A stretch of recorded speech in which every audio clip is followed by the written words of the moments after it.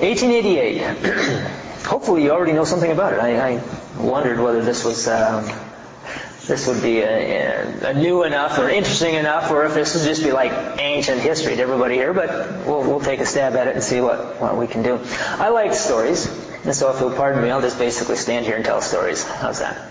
I never really grew up. That's one big advantage I have, so I like stories. Two young men, young in the relative sense of the term. E.J. Wagner was 38.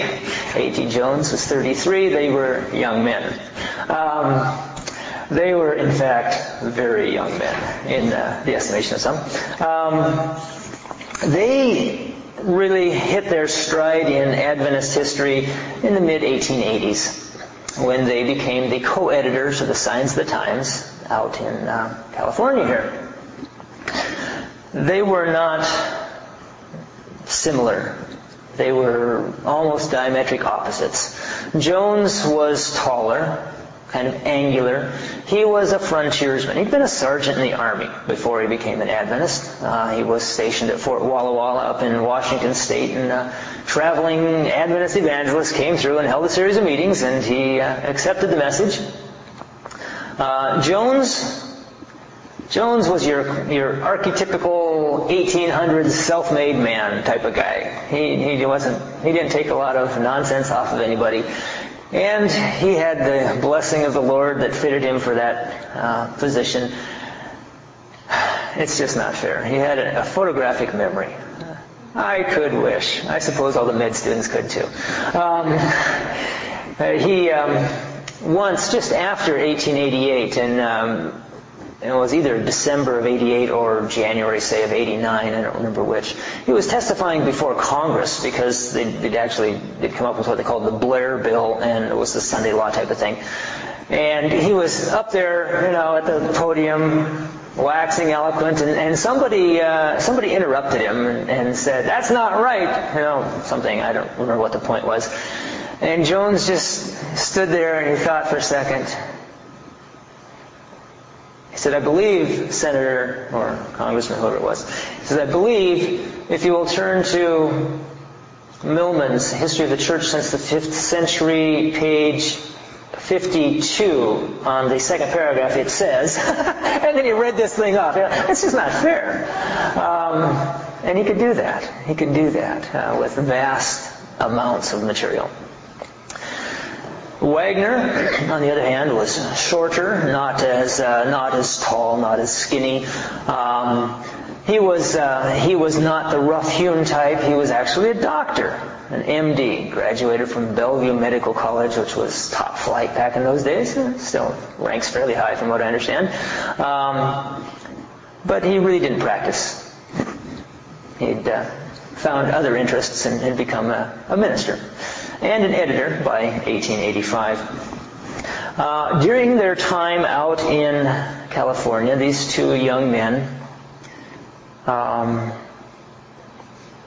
developed an affinity for one another, which continued for years. It's almost one of those spooky things. They were constantly thinking alike and finishing each other's sentences and this sort of thing, They did not all that much in their actual day-to-day work at the Signs of the Times. They didn't actually work together all that much, but they were together, and they would also teach at Healdsburg College, and then they would preach at these different churches around and whatnot. And there are a number of stories of how Jones recounts some of these stories. I think it's a letter in 1921, if I remember right. He wrote a letter long after he'd left the church. But he wrote this letter to an Adventist minister, I forget who. But he tells how he came in one morning, and he says, "Well, who spoke at whatever church he hadn't been at?" That Sabbath. He says, "Who spoke?" And he says, "Well, it was Brother Wagner." "Oh, yeah. What was his topic?" "Same as yours last week." "Oh, really?" "Well, what was his verse?" "Same." "Well, what line of thought did he develop?" "Same." "Okay." And then years later, A.T. Jones, well, let's see how many years later, would have been, not that many years later, I guess, but in the 1890s, when Wagner was in Europe, I think it was G.B. Starr, if I remember right, was in Battle Creek and listened to Jones preaching in the Tabernacle, and then hopped on the train on Sunday morning and went to the East Coast, wherever, caught the ship across however long it took, and landed in London. On a Friday afternoon, the Sabbath, he went to church and heard Wagner giving virtually the exact same message. And they said, when they came out and they shook his hand, he says, "A very nice sermon, brother. It would have been fresher to us if we hadn't heard the whole thing last week in Battle Creek from A.T. Jones." So these guys were, they had this kind of you ever read those quantum physics things, where you mess with a particle here and it does the same thing over there, it's kind of that relationship. Kind of interesting guys. Well, in the course of their studies and their teaching and their preaching, they came up with slightly variant ideas. And this is what forms the crux of the beginning part of our story. A.T. Jones was a historian. He liked history. He read lots of it. He wrote lots of it. And he decided to take on the task of researching the 10 horns in Daniel. The resident authority in the church on the issue was Uriah Smith, who had written thoughts on Daniel and thoughts on Revelation, of course. And Uriah Smith said, "Yeah, that's a great idea. Do that, please. That'll be an interesting thing. We've just kind of carried the list down from William Miller, and but it's a good thing." Well, Jones went after it, and fairly quickly, I guess, and fairly conclusively, realized that one item, one member, or one tribe on the list of 10 didn't really fit in the time period. The Huns. The Huns, just historically speaking, they weren't where they were supposed to be at the right time in order to be one of the 10 horns. So he says, "That's no good. Now we've only got 9 horns." He said, "Well, that would be a problem, wouldn't it?" But he looked around and voila, there, unnoticed, hiding in the woodwork, was another tribe, the Alemanni. And so he said, "Well, let's check this out." Checked it all out. They fit. They were in the right time period, the right place, etc., etc., etc. "Works for me," he said. Brother Smith didn't much like that. It bothered him. He said, "What are we going to do? Hey, what do you think? We're going to change all our published works? Take out Huns and put in Alemanni? Forget it. We start changing things, we start saying we make mistakes, people are going to say, yeah, they made a mistake on the Huns, man. They probably made a mistake on the Sabbath too. Oh, don't listen to those guys." This became an issue. While that was becoming an issue, Elliot Wagner had been doing some studies of his own in the book of Galatians, and he came to the conclusion that the law spoken of in Galatians was in fact the moral law, as opposed to the ceremonial law, which is what the position had been taken by Brother George Butler and a number of other good Adventist brethren. Wagner taught this point of view in his classes, and in early 1886 he published it in the Signs of the Times. That was a mistake. One of the things that you learn from history, Adventist history, is that there was only one John Burton. I'm sure he made his mistakes too, but I don't know anybody else that has a track record like he had. And Wagner had erred in publishing this, and it did not work out well. It attracted the attention of the brethren back in Battle Creek. They were rather concerned when tempers rose, became an issue.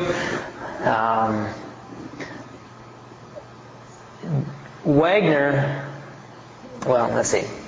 There was a general conference in '86, and when they walked into the conference, they were handed a booklet entitled "The Law in Galatians. Is it the moral law or that law peculiarly Jewish?" They were really long titles in those days. And this was Butler's book, which basically took Wagner's material and attacked it point by point. Never bothered to mention his name, but Yeah, come on. I mean, it's like, how dumb do I have to be to not know who he's writing about? This was a very thinly veiled secret. Okay. And every delegate got one of these as they came to the General Conference session, you see. Now, bear in mind that conference sessions in those years were not what they are today. I think in 86... let's see, there'd been a big jump in 83. But in 86, I think there were maybe like 110 delegates, something like that. It was not, they didn't need the Hoosier Dome or whatever to pack them all in, let's put it that way. And so they passed out these books, and then Butler pushed the issue a notch farther.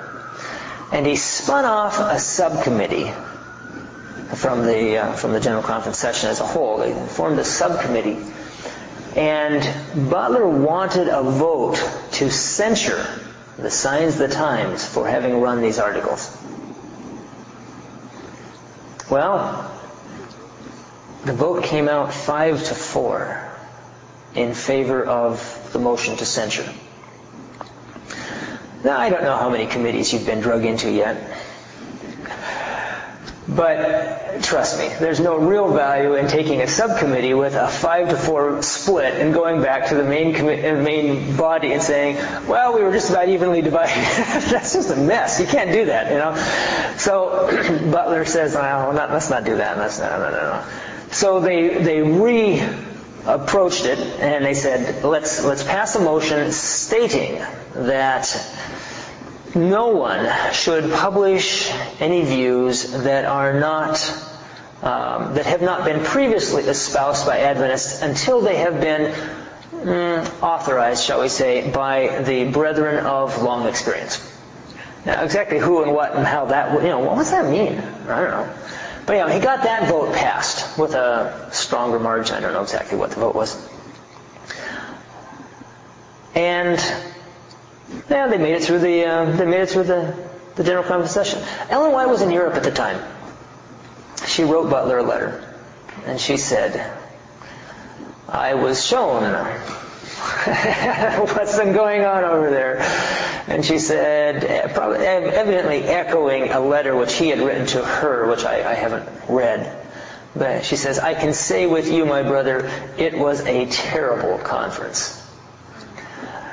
For slightly different reasons, however.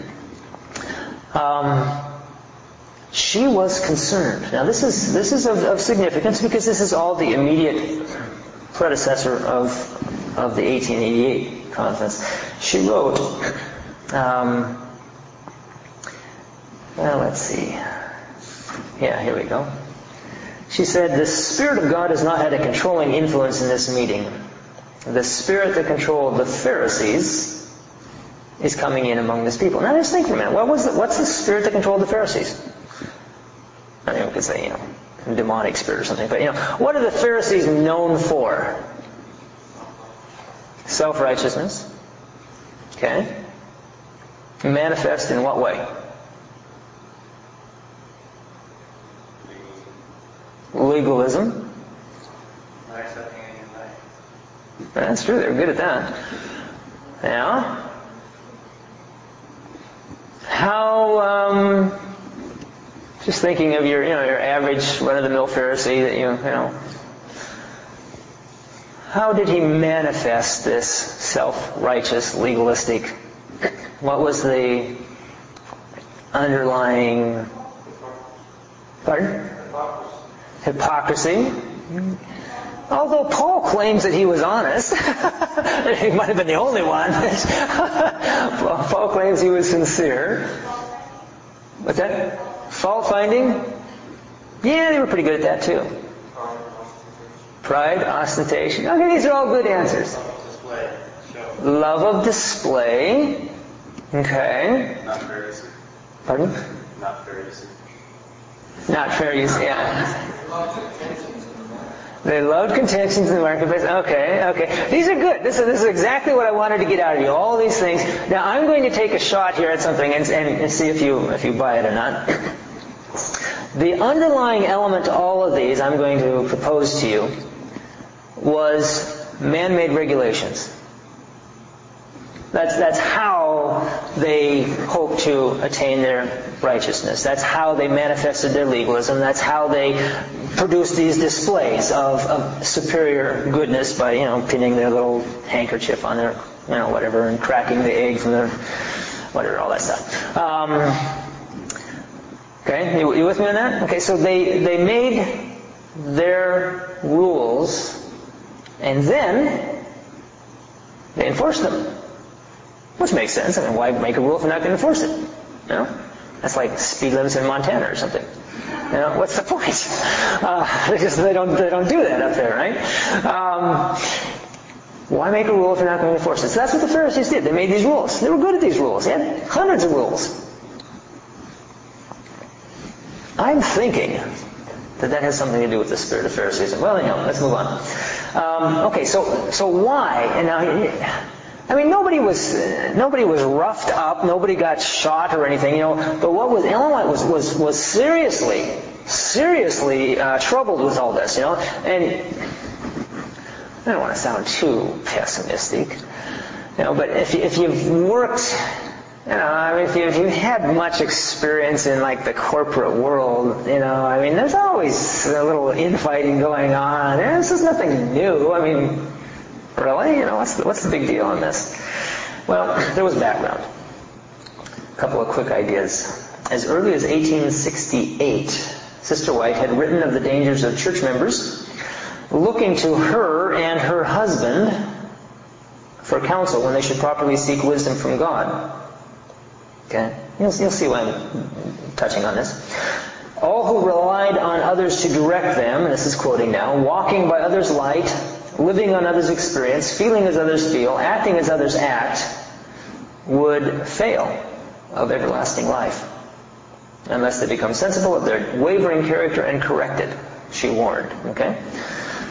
She's striking a note here. I went back to see what I could find was the earliest reference along this line. That's where I picked up, was 1868. One of the clearest chapters on the subject is in the Testimonies. It's a great chapter entitled Leadership. And it's all, it's all written to brother A or B or C or whatever the letter is. Okay. And so just reading through the Testimonies, you might not know, but that was written to George Butler, General Conference President. That's the one, remember the one where she says, long delays tire the angels?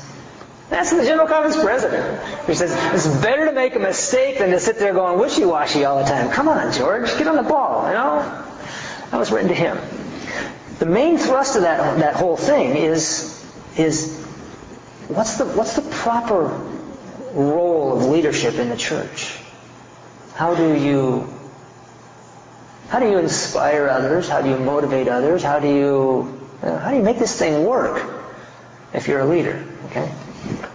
Well, she'd just written that to him. She said, I think I have laid out this matter. This is back now to 1886. This is writing to them. She says, I think I've laid out this matter many times before you, but I see no change in your actions. Oops. There are men today who might be men of breadth of thought, might be wise men to be depended upon, who are not such, because they have been educated to follow another man's plan. Give the Lord a chance to use men's minds. We are losing much by our narrow ideas and plans. And then she goes ahead and talks of how that's a major problem, even over there in Europe, right where she was at the time. Okay, so follow the connection here. Butler says, that guy should have never published that stuff, and I'm going to rein him in. And she says, give the Lord a chance to work on people's minds. Now, you can't expect them to be kowtowing to everything you say, George. That's not the role of leadership. Paraphrasing that, okay? At the same time, and there's a little dichotomy here, and this bothers some people. Doesn't bother me, makes sense to me, but whatever. At the same time, she acknowledged that Wagner was wrong. And she wrote him a nice letter and said, Brother Wagner, souls will be lost because of what you did. There's no point in exposing a conflict between you and Brother Butler. If you have a point where you the Lord has led your mind differently. There's nothing wrong with that, but you've got to deal with it properly. Okay? You don't go making a big fuss out of it. She says, it's a great thing. She says there are always some whose minds are so constructed that they will make this difference the entire burden of the message. And they get all excited and the law in Galatians is a great thing and now we have to fight about it. And so they did. They commenced fighting with great vigor. Actually what happened is that the letter of reproof that was sent to Jones and Wagner, a copy of it was sent intentionally to Brother Butler and to Brother Smith because she wanted them to learn the same lesson. Brother Butler and Brother Smith were good men who just happened to have the weakness of being human. And when they read that their enemy was reproved, it was cause for dancing in the streets. and to them it meant we must be right. Hey, how hard is this? This is a no-brainer. The guy just got slapped down for having advanced this position, and obviously my position's right, so this is good. And they commenced attracting attention to exactly the same issue that Ellen White had just told Brother Wagner he should never have attracted attention to.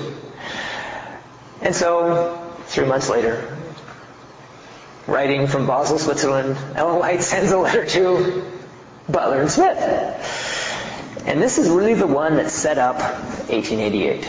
She said, I have sent copies of letters written to Brother Wagner and Jones, still to Butler, in reference to introducing and keeping in front and making prominent subjects on which there are differences of opinions. I sent this, not that you should make them weapons to use against the brother mentioned, but that the very same cautions and carefulness be exercised by you. I was pained when I saw your article in the review. And for the last half hour I have been reading the references preceding your pamphlet. Now notice this, I want to parse this next sentence here carefully. Now, my brother, things that you have said, many of them are all right. The principles that you refer to are right. She's reading Butler on the law. Okay? She says, yeah, that's right. But how this can harmonize with your pointed remarks about Dr. Wagner, I cannot see. I think you are too sharp. And in those days, sharp was not a judgment of one's mental acuity. It had to do with whether you were being nice. I think you are too sharp. And then when this is followed by a pamphlet published of your own views, be assured that I cannot feel that you are just right at this point to do this unless you give the same liberty to Dr. Wagner. I love the irony in this next one. Had you avoided the question, which you state has been done, had you avoided it, you say it has, but if you really had, it would have been more in accordance to the light God has seen fit to give me. I want to see no Phariseeism among us. Pharisees again. The matter now has been brought so fully before the people by yourself as well as by Dr. Wagner that it must be met fairly and squarely in open discussion. You circulated your pamphlet. Now it is only fair that Dr. Wagner should have just as fair a chance as you have had. I think the whole thing is not in God's order. But brethren, we must have no unfairness. Well, that really, there were other events and developments along the way, but that more or less set up the eventual meeting in Minneapolis a year and a half or so later. Before they traveled to Minneapolis, Jones and Wagner and Willie White and a couple of other ministerial brethren whose names I don't recall right now, they spent a weekend off at a little cabin somebody had someplace, a little vacation retreat type of thing, probably leftover gold miner cabin or something. And they went over the law in Galatians.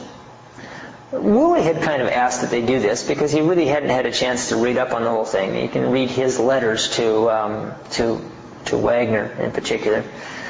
And he said, he was constantly apologizing. Well, I'm sorry, Brother Wagner, I haven't had time to read your articles yet, but, one of these days I'm holding on to them, and I hope to sit down where I can give them justice, et cetera, et cetera. But he never really had.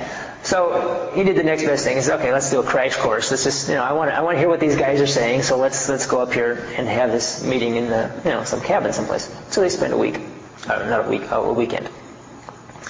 And it was just like a week and a half or something like that. After that they traveled from there to Minneapolis for the 1888 Ministerial Institute first, and then the General Conference session. Well, this was this little meeting, which all participants involved therein professed that it was entirely innocent and just a chance to get together and have a Bible study, was interpreted variously by another gentleman, a pastor by the name of Healy. And Pastor Healy was very concerned that it appeared to him now that Wagner had managed to enlist Willie White's support, and that they were planning how they were going to take this new and heretical doctrine and railroad it through the General Conference session. And so he fired off a telegram back to Battle Creek, the exact words of which I don't believe we have any longer, but the thought was very clear. These guys are gunning for you. Get ready. And so the brethren did. Butler was sick at the time. He was probably, it'd be fair to describe him as having had a nervous breakdown. He was pretty well wasted. He never made it to Minneapolis at all. But other gentlemen did. And so when they got to Minneapolis, first of all, they had a 1 week, I think it was, or a 10-day or something like that, I think it was 10-day, Ministerial Institute. And during that time, A.T. Jones was asked to give a lecture on the 10 horns. Jones perhaps shot himself in the foot.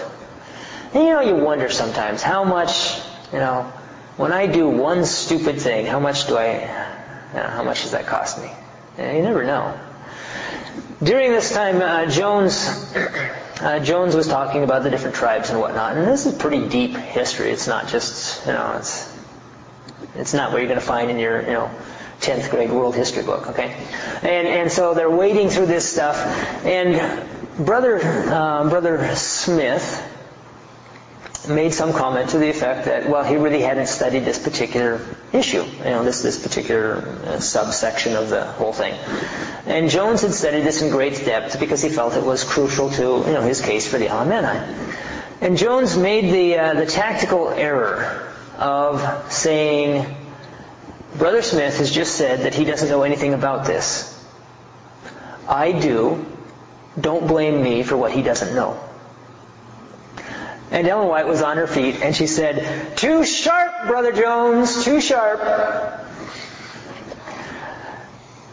I suspect that cost him dearly.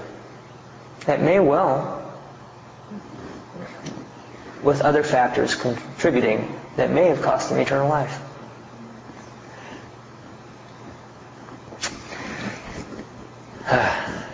We walk on thin ice, don't we? We can dig a hole for ourselves so fast. Well, they made it through the thing on the horns, and there really wasn't much anybody could say on the horns because nobody else had done the research. It was like, well, I don't know. What do you think? I don't know. The only thing that really developed out of this was that in the boarding house where the ministers were staying, they began greeting each other in the hallways with questions like, "Are you a Hun or an Alemanni?" Somebody asked Ellen White, "What do you think about the horns?" And she said, "I think there are too many horns."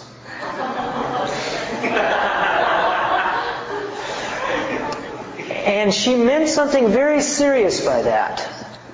You will find time after time after time, as you're reading what she has to say about the Minneapolis Conference, she goes back to the unchristian attitude of contention. That was really basic to what her concerns developed into. Well, so they made it through this little section, okay, and then began the General Conference proper. And E.J. Wagner was given the morning session each day to expound on righteousness by faith and consequently the law in Galatians. It was anticipated by some that this would be handled as a debate. And I guess they actually had two big blackboards up there with formal debate style. One of them said, "Resolved that the law in Galatians refers to the ceremonial law." And that was signed by J.H. Morrison, I think it was. And then the other one was, "Resolved that the law in Galatians refers to the moral law." And it was supposed to be signed by E.J. Wagner. He never signed. He just real killjoy. He wasn't into that particular approach. And so he began a series of Bible studies. And several accounts, Jones for one, but also Butler talked about it, and Uriah Smith also talked about it in a letter, and probably others, mentioned how everything he was saying, everybody could have said amen to. But they all were positive that every little step he took was getting closer to that issue on the law in Galatians. And so they wouldn't say amen. Because they just knew that if we said amen here, I'm going to get myself in some sort of a logical trap, and I'm going to have to say amen there, and I ain't going to do it. And Jones pointed out, thus they robbed themselves of the blessing which they might have had for fear of that which never came. Well, Wagner really didn't spend that much time on the law in Galatians, as near as we know. Now, one of the great things that has contributed to the whole mystery episode here, nobody wrote down what Wagner said. Oh man, what a pain. There was, it was the next General Conference that began taking verbatim accounts, and they'd publish it in the General Conference Bulletin. Up through 88, they would just have a little note, Ellen Wagner improved the time at 9 o'clock on a discussion of something that I did. Okay. Well, so we spent the next 100 years or so arguing as to what in the world he actually said. The good news is that that's probably pretty much been solved now. Okay? A guy by the name of, what's his name? Whidden, I think. I think I can find his name here.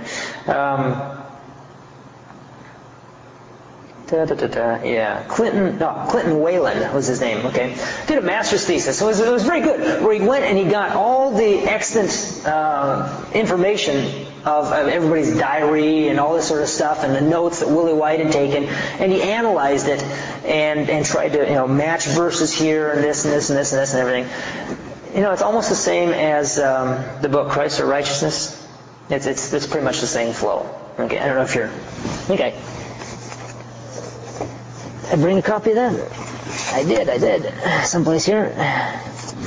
There you go. Here's an old printing of it. It's a good book. It has a little heresy in it, but it's not much. There's a little, what's the word I want?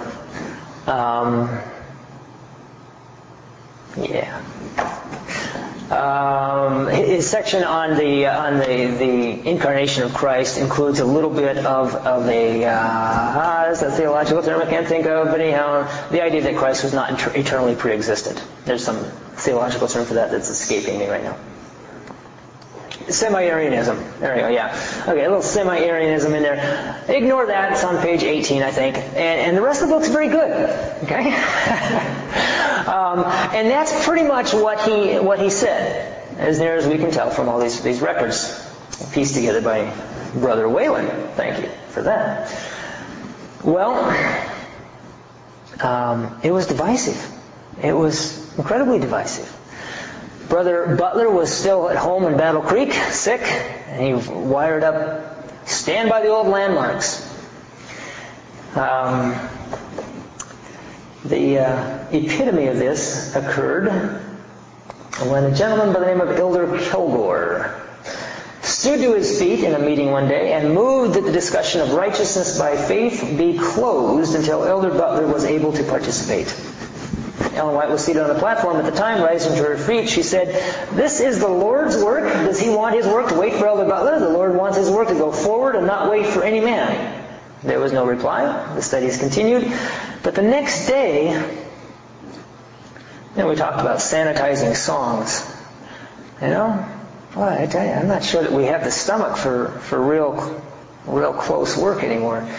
The next day, Ellen White spoke on the issue. She said, from the platform, at the General Conference session, she said, "Had Brother Kilgore been walking closely with God, he never would have walked on the ground as he did yesterday and made the statement he did in regard to the investigation that's going on. That is, that we must not bring in any new light or present any new argument because one man is not here.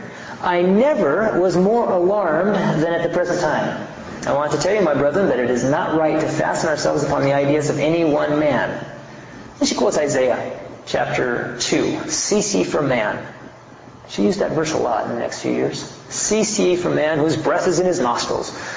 Basically saying, they're human. You can't depend on them. Sorry, me too. She said, "I speak decidedly because I want you to realize where you are standing. I want our young men to take a position, not because someone else takes it, but because they understand the truth for themselves. Elder Kilgore, I was grieved more than I can express to you when I heard you make that remark, because I have lost confidence in you." Yeah, that's gotta hurt. It's pretty, it wasn't easy living with a prophet sometimes, I'll bet you anything. We think it'd be, oh man, it'd be so nice to have a prophet.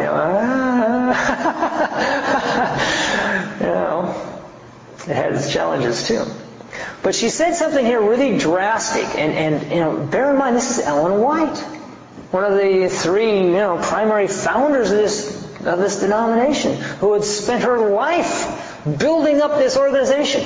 She said, "If the ministers will not receive the light, I want to give the people a chance. Perhaps they may receive it."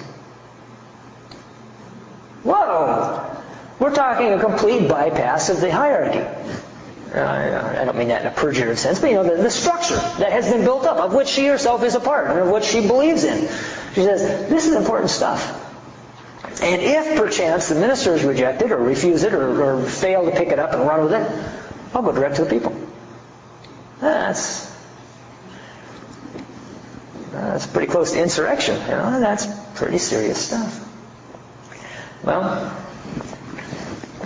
okay. The fight continued. The meeting ended. It was very divisive. A variety of comments that I could read perhaps about how serious this whole thing was. There was opposition to Jones and Wagner at Battle Creek. There's no question about that. It's historically documented.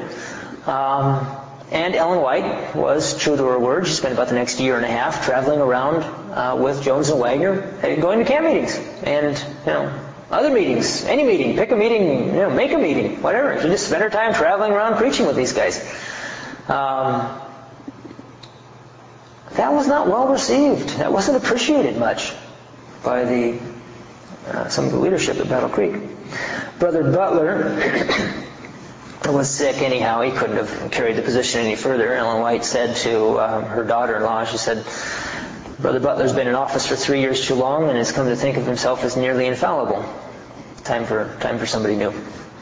Butler, bless his heart,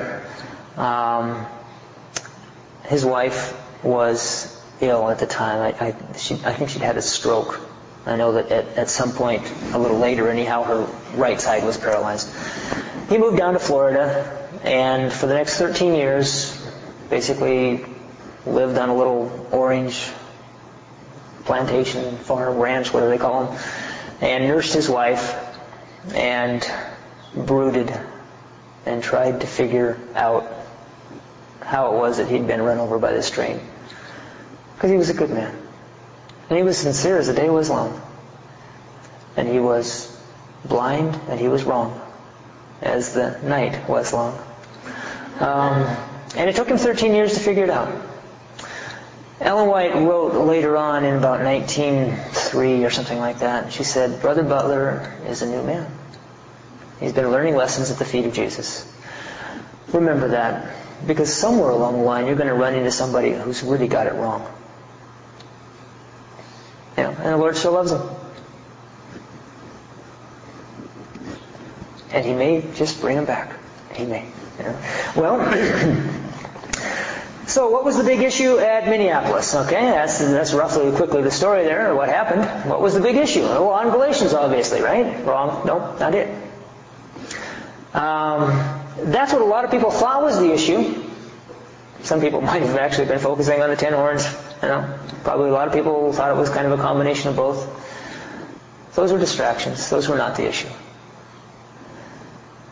Those were the bait, if I can say that the devil used to catch people. Ellen White was eventually, the Lord gave her insight into the issue of the law in Galatians 7 years later. It's really great. She had a vision or a dream one night. She was in Australia at the time, and I guess she wrote it out probably that morning or something like that. And there's a letter to Brother Butler that was actually written up by Sarah McEnteffer, I think. I forget, one of Ellen White's assistants. Ellen White didn't even actually write the letter herself. And it basically says, we had some things that we thought we got into the last letter to you, but we see that we didn't, so we'll mail those now. And by the way, Mrs. White had a dream last night in which the Lord explained to her that the law in Galatians was both the moral and the ceremonial law, but especially the moral law. I thought you might be interested. Have a happy day. That's about all there is to it. It's just a short little half-page type of thing. That was 7 years later. In between, Ellen White would say, as to the law in Galatians, I have no burden and never have had. That wasn't it. What was she interested in? Because she went to bat for these guys. Jones and Wagner, she said things about them that she never said about anybody else.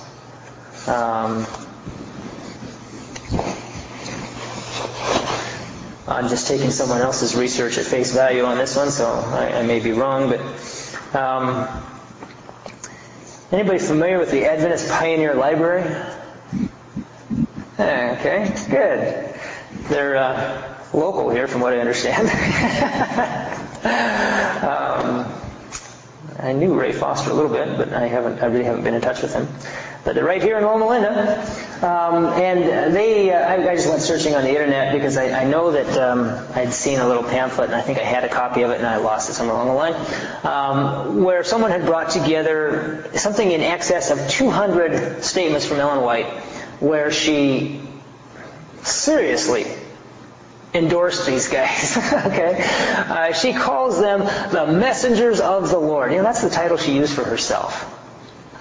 And there is no one else that she ever said what she said about Jones and Wagner. That's just, they're in a category of their own. You can pull this off the internet if you want. The Adventist Pioneer Library, lest we forget. It took them four issues to get all 200 quotations in.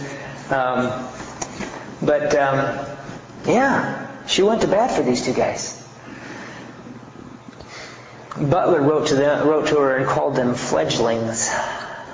Everybody know what a fledgling is? It's a baby bird that doesn't have feathers yet. It's just fledging, okay? These young whippersnappers, 38, 33. Yeah, they're getting younger. I used to be pretty old.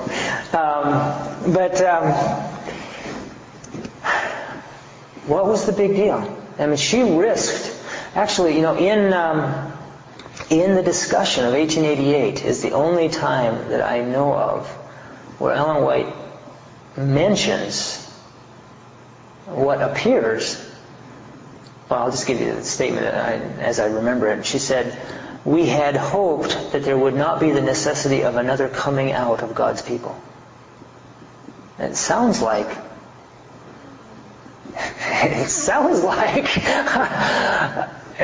an abandonment of the church, like Luther out of Catholicism, like, Wesley out of, like Adventists out of, like somebody out of Adventism. You know? Ooh, what was the issue? You know, that led her to make incendiary statements like that. Well, I like the way she phrases it. This is what she said when she... it's okay. I won't read that. When she was commenting on Wagner's presentations, she said, "This is the first time I've heard it." And there were people who said, "Yeah, right, lady, we don't believe that." That was one of the more serious issues at Minneapolis. Is they didn't believe her. They didn't believe her. They were so convinced that Willie White, and by implication his mother, was going to railroad this thing through that they did not believe her. They said, "She's lying." Well, some of them were more generous than that. She said, "Well, she is getting kind of old. Maybe she's just senile." Well, I could wish for that kind of senility.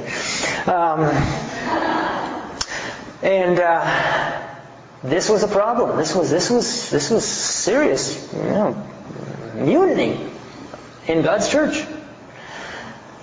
She said, I enjoyed Wagner's presentations, and much of what he said I think is very good. She said, there were some things that I disagree with. I think he's maybe wrong on here and there. But he always presented it as a Christian gentleman, unlike some who reacted to him in a different way.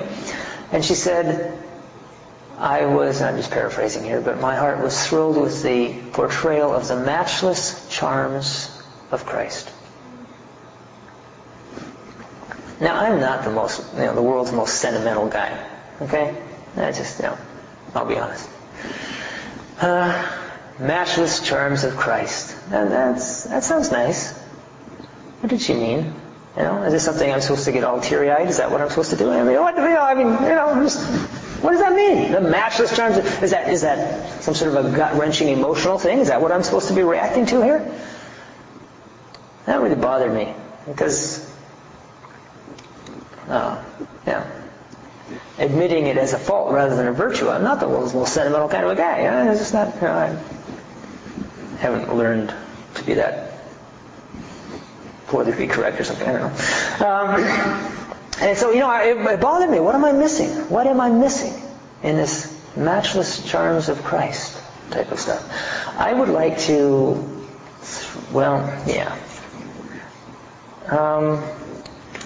I'm going to propose a couple of quick ideas. First thing I'd like to toss out is that, and this may make a certain amount of sense to some of you med students here.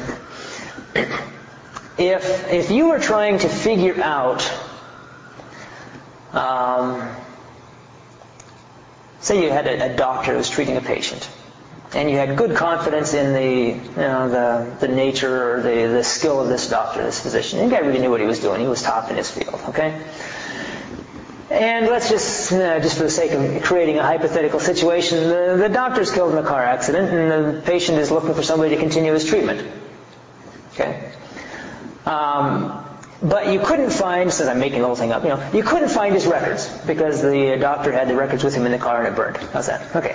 And so the patient records are all gone, but you know that the doctor was treating this guy and he was doing the right thing. What would you do to figure out what the treatment was? I would like to suggest that you should go looking for the symptoms and find out what was wrong with the patient. Does that make sense? It seems kind of basic to me. Okay, if you can figure out for sure, what the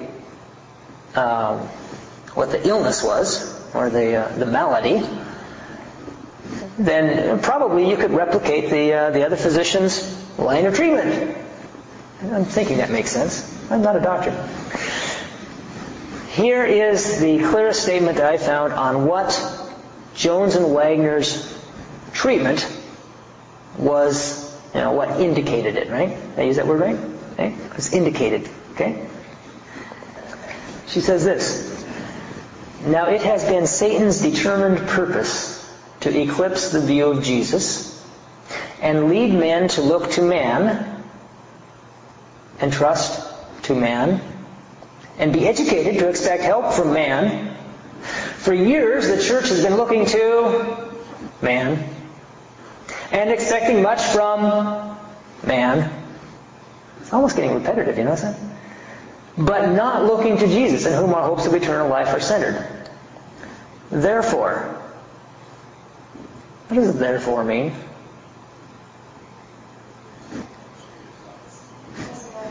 Yeah, because of whatever I just said. Yeah. Therefore, God gave to His servants, Jones and Wagner, a testimony that presented the truth as it is in Jesus, which is the third angel's message in clear, distinct lines.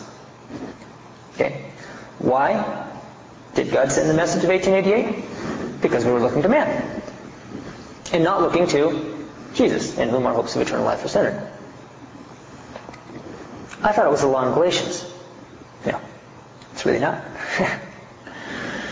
But Ellen White recognized in what Wagner and Jones were presenting something else. And she never had a burden on the law in Galatians, and she really didn't care much about the horn thing. There was something else. There was the portrayal of the matchless charms of Christ, which I don't think has to be, I'm not saying it can't be, and I'm not saying it shouldn't be, but is certainly not entirely just sentiment. Jesus is a very practical guy.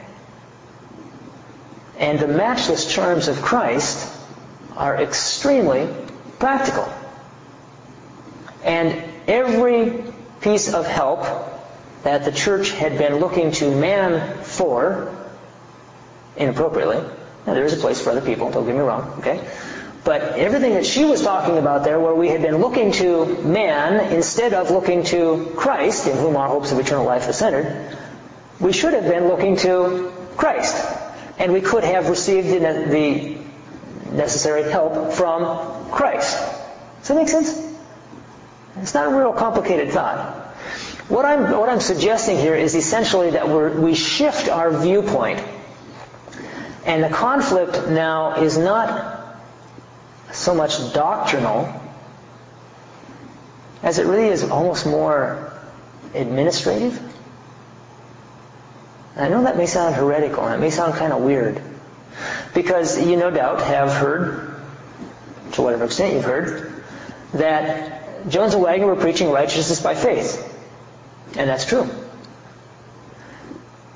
And so you would, with all due respect, say, yeah, well, what are you talking about with this administrative thing? Let me approach this one other angle here. And it was in that last sentence as well, statement. A testimony presented the truth as it is in Jesus, which is the third angel's message in clear, distinct lines. And then later in a Review and Herald article, she said how people were writing to her and saying, don't you think we're overemphasizing righteousness by faith, justification? Aren't we going to get distracted? And she said, no, you're not going to overemphasize it. It's okay, relax. And some people said, she said others had written to her and asked, probably rhetorically and probably expecting a no answer, I'm guessing. Okay. They said, is righteousness by faith the third angel's message? And she said, yes, it is, in verity. Now, where do you find the third angel's message? And what does the third angel's message say? It's not politically correct. It says if you get the mark of the beast, you burn. That's the third angel's message, isn't it? First angel's message, give glory to God, right? Worship Him. Okay, second angel's message, Babylon has fallen. Third angel's message, mark of the beast, you burn, buddy. That's it. Okay, now, all we need to do is correlate this here. It's not hard. Bobby went to the store with his mommy and saw the pretty grapes and took one and ate it. And he got home and his conscience convicted him. And so he got out his piggy bank, and he took out his pennies, and he confessed to Mommy and said, oh, Mommy, I stole a grape. And he took his pennies and he ran back down to the grocery store and he paid whatever a grape is worth. And he comes back, and that night he kneels down and he says, Dear Jesus, I'm so sorry I stole the grape. Please forgive me. And he has now experienced righteousness by faith. Right? Justification. Explain to me what the connection with the lake of fire is. in verity.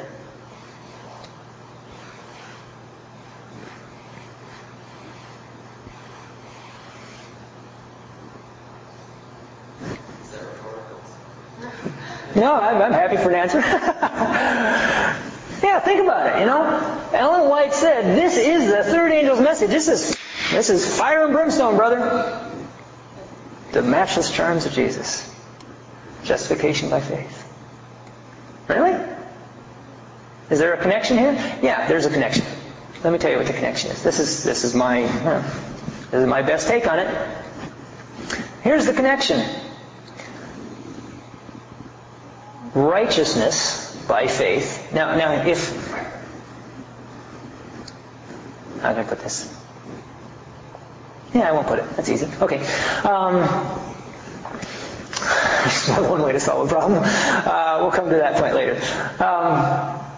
Righteousness by faith requires faith, okay, which is an acceptance of God's Word and a belief in His power and confidence in His love. Okay? Those are things that you can probably relate to and say, yeah, before I'm going to trust my whole, heart, mind, soul, and being, whatever, and depend on this for righteousness, I have to have faith in God and believe His Word, etc., etc., etc. Okay? And when you believe that, when you have faith, you can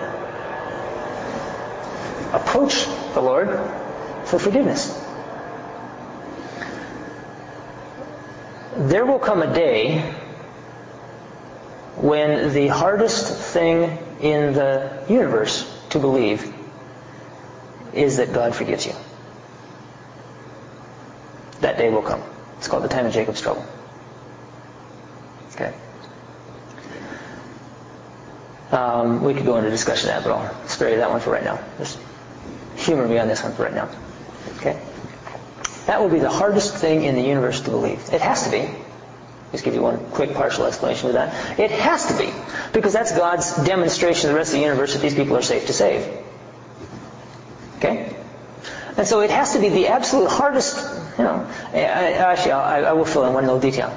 There's a fantastic quotation. It only appears once in all the Spirit of Prophecy. I would love to mass produce it several times over and just kind of spread around more. Signs of the Times, November 27, 1892, something like that. I'll dig that one up for you. She's talking about the time of Jacob's trouble. And it's very parallel to the passage that eventually went into Patriarchs and Prophets. Okay, on the night of wrestling, that chapter, okay? But she makes one little comment there that doesn't show up in the book and doesn't show up anywhere else. And she says, to the righteous in their distress. No, to the righteous as it appeared to Jacob in his distress. I'm mangling that quote somehow. But anyhow, it appears to them, I don't know, something like this, as it appeared to Jacob in his distress, that God Himself has become their avenging enemy. Okay? The time of Jacob's trouble is not like being burned at the stake. Being burned at the stake is a piece of cake, comparatively. Because you have the sense of God's, hopefully anyhow, there are some people who want the stake for no good reason whatsoever. Ellen White speaks of them as deluded enthusiasts and misguided fanatics. I think she says, yes. Oh yes, if I get burned at the stake, I'm guaranteed to go to heaven. Whatever, anyhow. But if if the Lord calls you to martyrdom, okay, you have the assurance of His love. Okay? In the time of Jacob's trouble, to all appearances, just like Christ on the cross, there's an absolute, almost a one-to-one parallel. My God, why hast Thou forsaken me? I've done everything. I've ruined my life. I've put everything on the line. These guys want to kill me. I've done it all for You, and now You stab me in the back. It's going to appear that way. I don't know how. Kind of fascinating. But it will appear that way. And then the test is, do you have faith? Though He slay me, yet will I trust Him. Job is another excellent parallel. Anyhow, okay. Now, here is the connection, as I'm spinning it. This is political season. Between righteousness by faith and the third angel's message. Okay.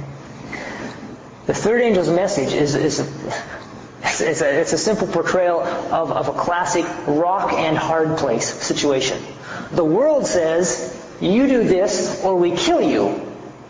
And God says, oh, by the way, you do that, I kill you. Take your pick. What you've got there is a test of what you regard as the ultimate reality of the universe. Is the ultimate reality of the universe that which you can see and sense and hear and feel around you?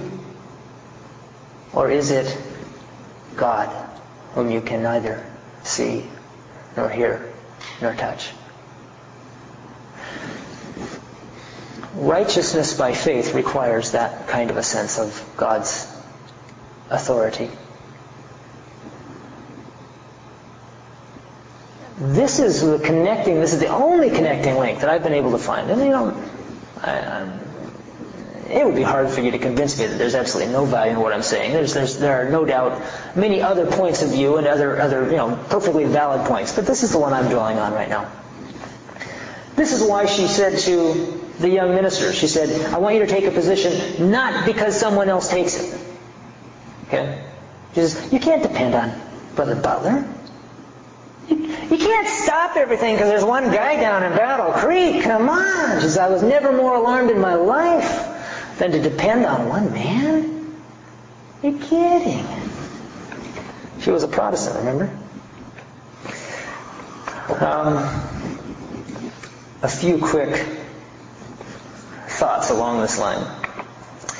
God designs that men shall use their minds and consciences for themselves. He never designed that one man should become the shadow of another and utter only another's sentiments. But this error has been coming in among us, that a very few are to be mind, conscience, and judgment for all God's workers. The foundation of Christianity is Christ, our righteousness. Men are individually responsible to God and must act as God acts upon them, not as another human mind acts upon their mind.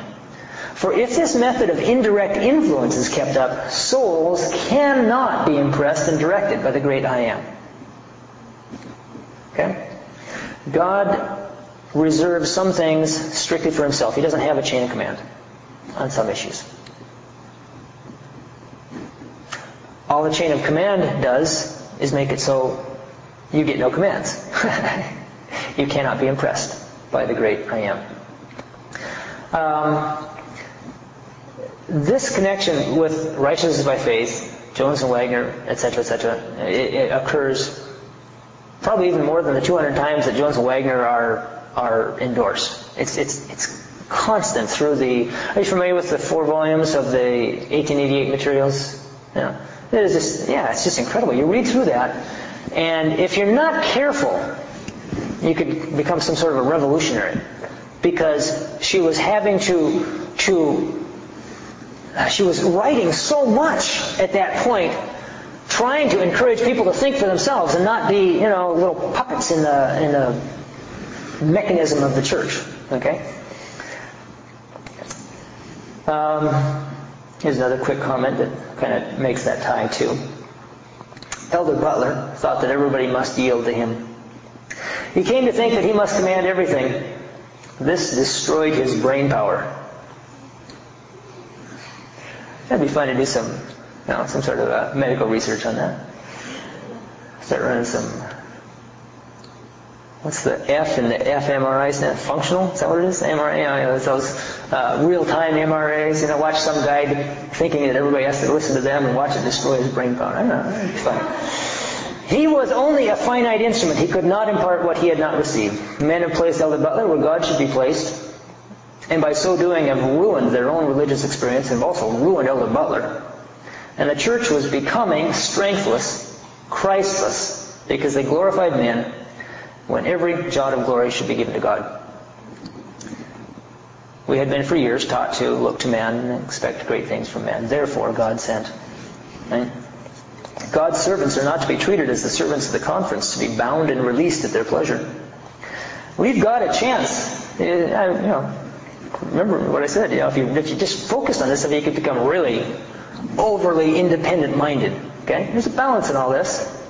But it's interesting. We've got a chance to do something for those who love Him, and do not impose upon them rules and regulations which, if followed, will leave them destitute of the grace of God as were the hills of Gilboa without dew or rain. Remember that other quote about we've been preaching the law, the law, the law until dry as the hills of Gilboa? Yeah. Man, she could be blunt. Your very many resolutions. This is written to some conference guy. I don't remember, probably a local conference officer or something. I'm not sure. It says, your very many resolutions need to be reduced to 1/3 their number. And great care should be taken as to what resolutions are framed. Oh, I have too many good ones to read here. Let's see. Here's one. Satan's methods tend to one end: to make men the slaves of men. When this is done, confusion and distrust, jealousies and evil surmisings are the result.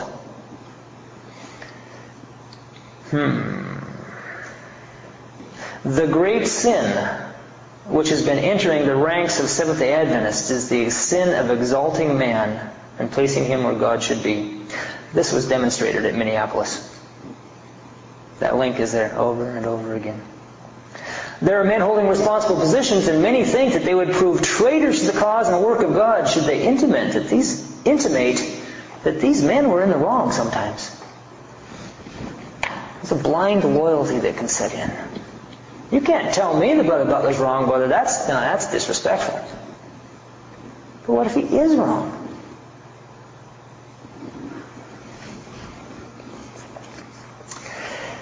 Here is a metaphorical illustration, which is not the sort of thing you would normally think of Ellen White as of employing. It's very graphic. It comes at the end of this paragraph. I'll alert you when we get to it. Men in responsible positions have manifested the very attributes that Satan has revealed. They have sought to rule minds, to bring their reason and their talents under human jurisdiction. There's been an effort to bring God's servants under the control of men who have not the knowledge and wisdom of God or an experience under the Holy Spirit's guidance. Here we go. Listen to these next two sentences. Principles have been born that should never have seen the light of day. Okay? Catch the imagery here. Born. Okay? The illegitimate child should have been stifled as soon as it breathed the first breath of life. Wow, that's graphic. Yeah, okay. The kid's born, strangle him now.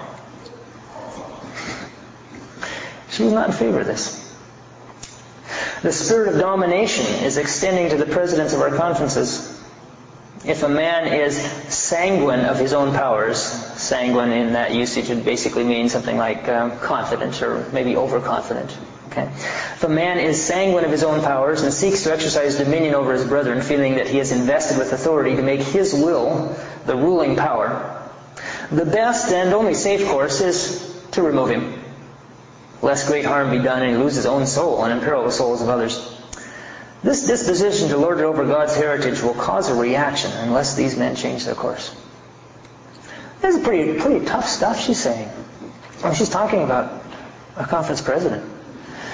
It's exactly what she did, actually, with, when Brother Butler was unavailable for another term, they tapped a gentleman by the name of O.A. Olson, who was a good man, but was not man enough for the job at Battle Creek at the time. And 88, 93, probably 5 years later, Ellen White had to just virtually insist, listen, don't put him back in. Don't put him back in. You'll ruin his, you'll lose his soul, and you'll ruin the church. We need somebody different. Because he'd fallen for the same problems. Olson also learned lessons, came around. I have hopes. I think all these guys are going to be saved. Don't get me wrong. I'm not negative here. And one last, I should quit. You guys have been very patient. I will close out with this little thought here. To save reading a couple long paragraphs, let's just say that she's talking about how people have depended on men when they really should not have, and in ways and to a degree that they should not have. Okay? It is a mistake to make men believe that the workers for Christ should make no move save that which has first been brought before some responsible man. She's saying, okay, there's a time and place. You've got to be able to just, this is something obvious. It needs to be done. Let's get it done. Let's do it. You don't have to, cover your backside by getting, 6 committees lined up behind you. Okay? Notice this. This is fascinating. She says, though at first the brother may be reluctant to take so great a responsibility as that of being a counselor. Now this is in the improper sense. There's a proper kind of counsel, okay? But the whole context here is in the improper sense. So she says, though at first he may be reluctant to take so great a responsibility as being a counselor to his brethren, if he does it, he will finally encourage the very dependence that he once lamented. It's addictive. It's poisonous and it's addictive. A great example of that is Pharaoh. Okay? There's something addictive about having a slave. It's kind of cool. I'm sure it must be. Just, hey, do that. God never intended that. And it's addictive.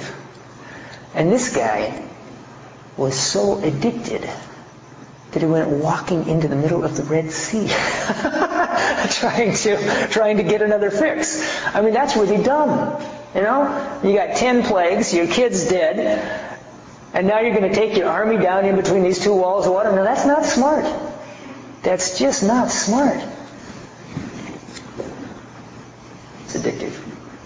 If he does it, he will finally encourage the very dependence that he once lamented. And he will come to feel grieved if matters are not brought to his attention. He will want to understand the reason for movements made in the cause that have no connection with his branch of the work.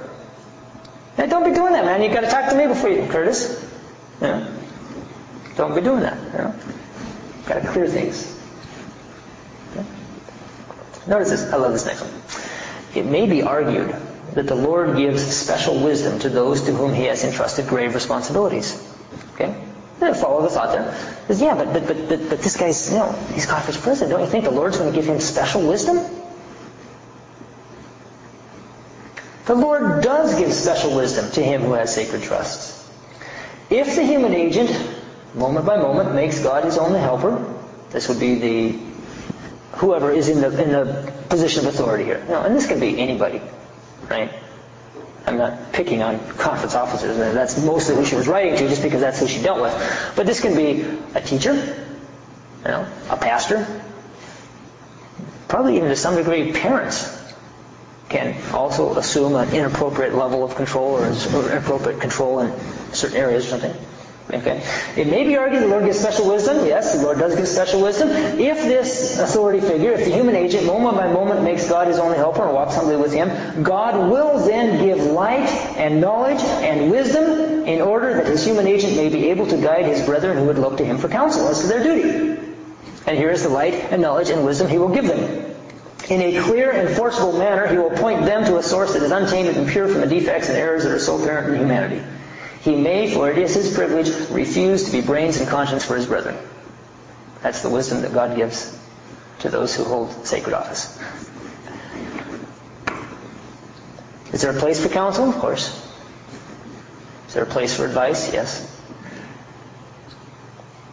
Does God reserve sacred reins of control on your life? You bet. An indirect channel of influence is no channel. What you need is the matchless terms of Christ. To recognize that he, through whatever means he may choose, is the answer for every little problem and the medium-sized problems and the really, really big problems. He'll take care of them. That doesn't mean that you won't ever talk to somebody else. It doesn't mean that you won't ask for advice. It doesn't mean you won't ask for counsel. But it does mean that you will never, as people did with Elder Butler, put him where God should be. We have a name for people that are where God should be. It's not a compliment.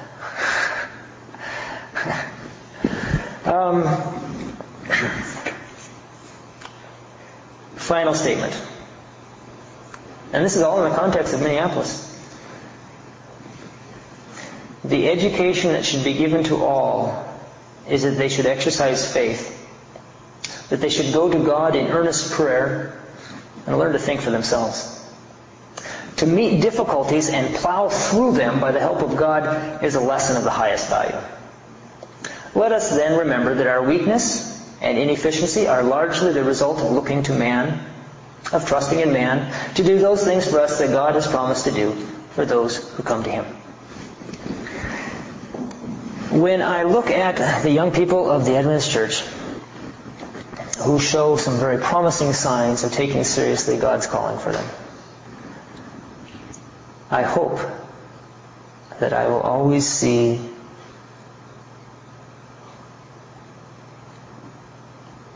a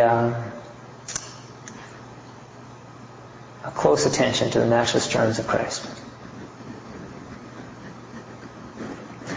I can't tell you what that means in every detail in your life. Because if I could, I would have taken the place of Christ. And I don't really want to do that.